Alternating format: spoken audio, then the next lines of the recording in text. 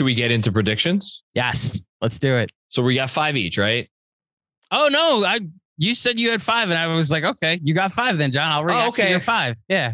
Sorry about that. I thought that it was because it was originally 3. That's fine. And you were like, yeah, I'll do. That's fine. Then another thing. I was like, oh, okay. Well, then I guess John will do 5, and I'll react to it. And make it that's fine. more conversational. That's great.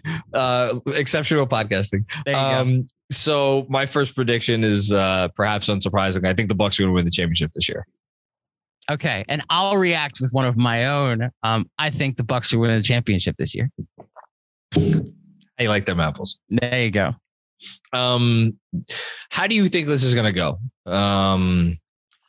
Because I think it could go a number of different ways. I think looking at the East right now, I think Miami will be heard from in some way, shape, or form. Mm-hmm.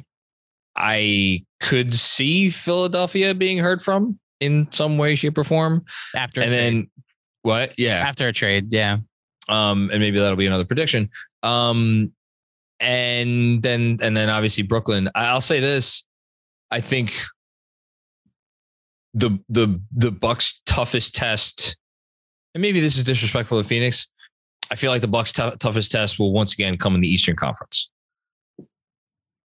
Like, yeah. I don't see, all due respect to Golden State, I know you love you some Klay Thompson. You really do love you some. I do love me some Klay Thompson. You do love you some Klay Thompson. I also don't think Klay Thompson's the X factor that it'll matter as much. If he comes back and is Klay Thompson again, then it's different. I need to see it first before I make any of those conclusions. You know? Yeah. Yeah. No, for sure. But I think he is going to come back. I think he's going to be good. I think the Bucks I think there's some institutional memory there. I like what they've put together. I like their core. Love me some Pat. Let me get sure I get the pronunciation right. Connaughton. There we go. He's learned, everybody. I have learned. That was on this podcast, right? Where that was on the Patreon. Yes. That was on the Patreon. Okay. Bobby Portis, know your role. I was looking at it. This is funny. I know no Knicks talk on here, but I was looking up Julius Randle's advanced stats earlier today from this year. And there's one, I forget if it's VORP or like win shares per 48 or like box, one of those. He's like 70 something in whatever the stat is, one spot below Bobby Portis. Oh, they kept the wrong power forward. They kept the wrong power forward. Yeah, they had so many and they kept the wrong one. I remember that goodness summer. Gracious. Yeah, well, road's not taken, right? Get well, Julius. Max contract, Bobby Portis. Max contract, Bobby Portis. Oh man. Wow. Yeah, so but I mean, no, I feel, I don't know if my confidence level on this one is like a 10, but it's more than a 5. It's like maybe 6, 7, bordering on 8. I do have a lot of confidence in Milwaukee and Giannis, but in particular. I think, look, the overarching factor here is I don't see Kyrie playing a home game of that series. I don't think we're not going to turn this into a vaccine conversation. I just don't ever think he's going to get vaccinated. So if the Bucks get home court in that series, which probably won't happen, then you're counting on Kyrie. It actually almost makes sense for them to not get home court. Like if they're the 2 or the 3 seed and then the conference finals, they don't have to face Kyrie for 1, 2, 5, and 7, you know? So that's what I'm factoring into this, that as currently constructed, Brooklyn like can't stop a big man, whether it's Embiid, whether it's Jokic, whether it's like Vucevic, they can't stop a big man. So when they play Giannis, he's going to be able to average 35 and 15 a game. And that is not a recipe for beating the Bucks. And that's why I think come playoff time, the Bucks, I think, will be able to get through the Nets. The Eastern Conference, so is it Philly that you think is the Eastern Conference team that can pose the most fight against them in like a second round matchup or something if Philly can get the 3 seed?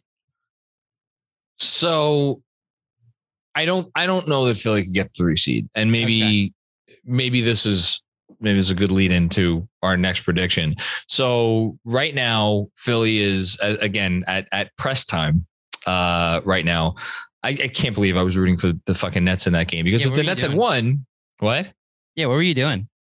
Well, because if the Nets had won, the Sixers would be, the Knicks would only be a game back of the Sixers. There's still only two games in the loss column. Plenty of bad teams the Knicks are going to play over the next 11. We can catch up. I like laughing at Brooklyn. Okay, that's fine. Yeah. 23-10 Brooklyn Nets. Yeah. So the Sixers right now are 5 back of Brooklyn.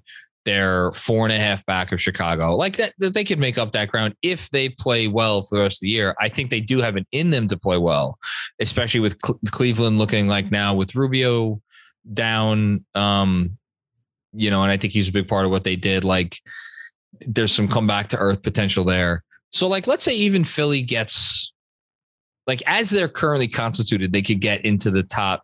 They could battle Miami for the 4 or 5. Maybe they even get ahead of Chicago. We don't know. Maybe there's some regression in Chicago.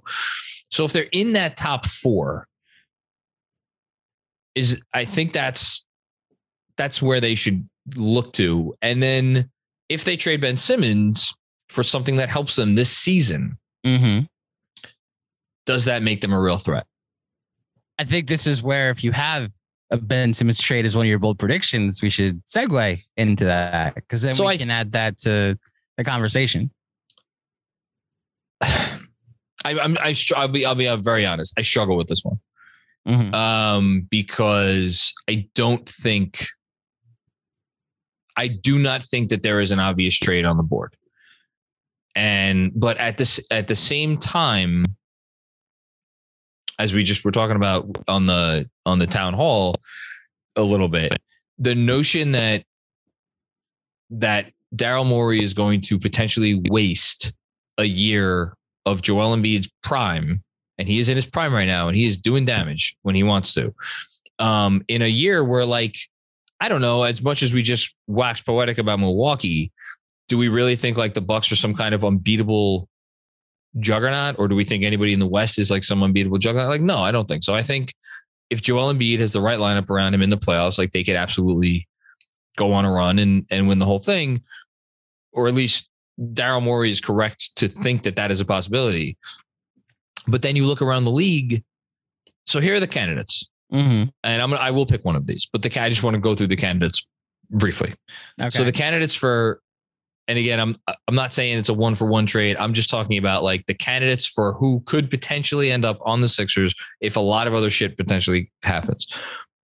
Russell Westbrook. Okay. Is a guy. Is a guy. Yes. Is a guy. DeJounte Murray is a guy. I don't think San Antonio would be in on Ben Simmons at the cost of DeJounte Murray, but I do want to just throw his name out there. Again, another guy. I don't think this is going to come to fruition, but I'll just throw the name, Shai Gilgeous-Alexander. And then I'm going to save my last Western Conference, two last Western Conference guys because I think they're the two most likely. One of the Pacers centers, I guess it would be Sabonis because Miles is a traditional 5. So, but can Sabonis play 4 next to Embiid? I don't think so. Julius Randle, his name has to be mentioned. And then I'm going to skip over another guy. I'll mention Bradley Beal again. Don't think it's likely. And then I'll give you can I say like it's going to be one of these 3 guys? Okay. Jaylen Brown, De'Aaron Fox, Damian Lillard. I also would put it at those 3 guys. Can I eliminate who I don't? So Russ, there's a long-standing beef with Embiid that just in bringing Russ to go play with Embiid would hate that. It wouldn't work. That's not the guy you go get to play. I just don't think Russ and Embiid get Drummond along. is on the team. That is true, but that was always playful. Like, was it? Yeah, Embiid was always like, I'm better than you. And then Drummond, after a couple of years, like, yeah, you're probably better than me. And then he went to become his backup. Russ, legitimately, they had hands and then had a like stare down at the end of a game. Look, maybe as they get older, beef gets squashed. Russ is in his mid-30s now, so maybe I don't think it's situation fit would work. I don't think that's the situation. I don't think it's a serious. I wanted to throw the name out there because of the contract and because but again, the Lakers don't have enough to incentivize the Sixers. The division rivals, I don't see Philly making another trade with Boston after the Fultz Tatum thing happened. I get it, different regimes. You got to think about your fan base being like, wow, we're really trading Ben to a division rival again. The last time we did that, Jason Tatum became a Celtic. I don't see that being the place they go to solve their problems. It's why Kyrie has never made sense. We're trying to beat the Nets. Why wouldn't we keep him in Brooklyn where he can never play a home game? I don't see Kyrie as a possibility. The other options, the DeJounte Murrays, the SGA Foxes, the SGAs, the anybody in Indiana. So I'll ask you, how much does the will Ben Simmons go play there conversation? I don't think element of it matter to you. I think he'll play for any one of 29 other teams. It's literally just the Sixers he won't play for. Yeah, I think he's out. I think he wants out. Okay. If that's the case, then Sacramento, I think, is the lead candidate there.